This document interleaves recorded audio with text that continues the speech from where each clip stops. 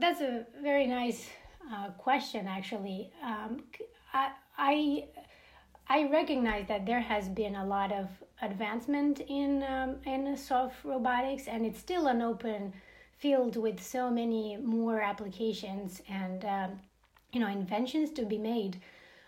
Somehow, what I recognize is that they go along some some kind of service application. So almost like, building actuators, better sensors, better robots for some particular tasks, service tasks.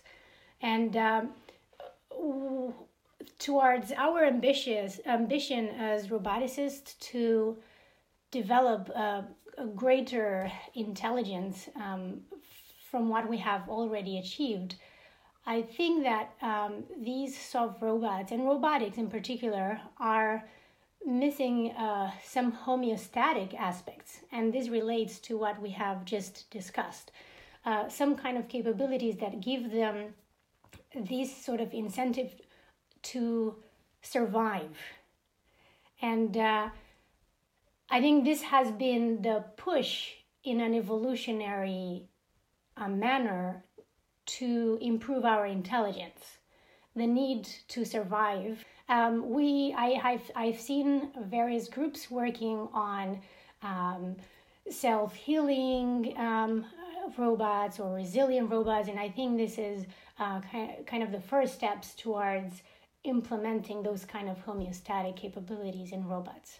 So adding Dana's point, Dana has been working on robotic implant, a soft robot that is, let's say, forcefully embedded inside the human body and forcefully put into a context that it needs to be functional in such an extreme condition for such a long period.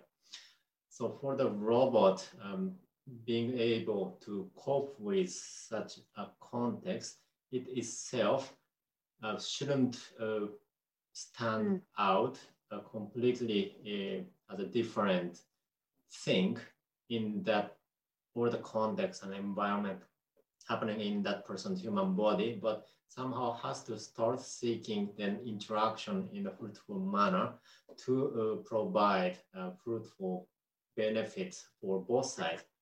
And that's a starting of seeking an incentive as an individual entity, but as a part of a bigger system.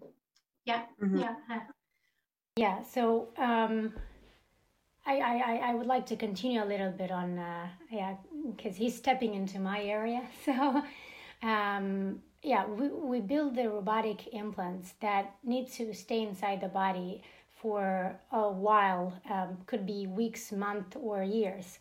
And so obviously in such cases, the safety is most important.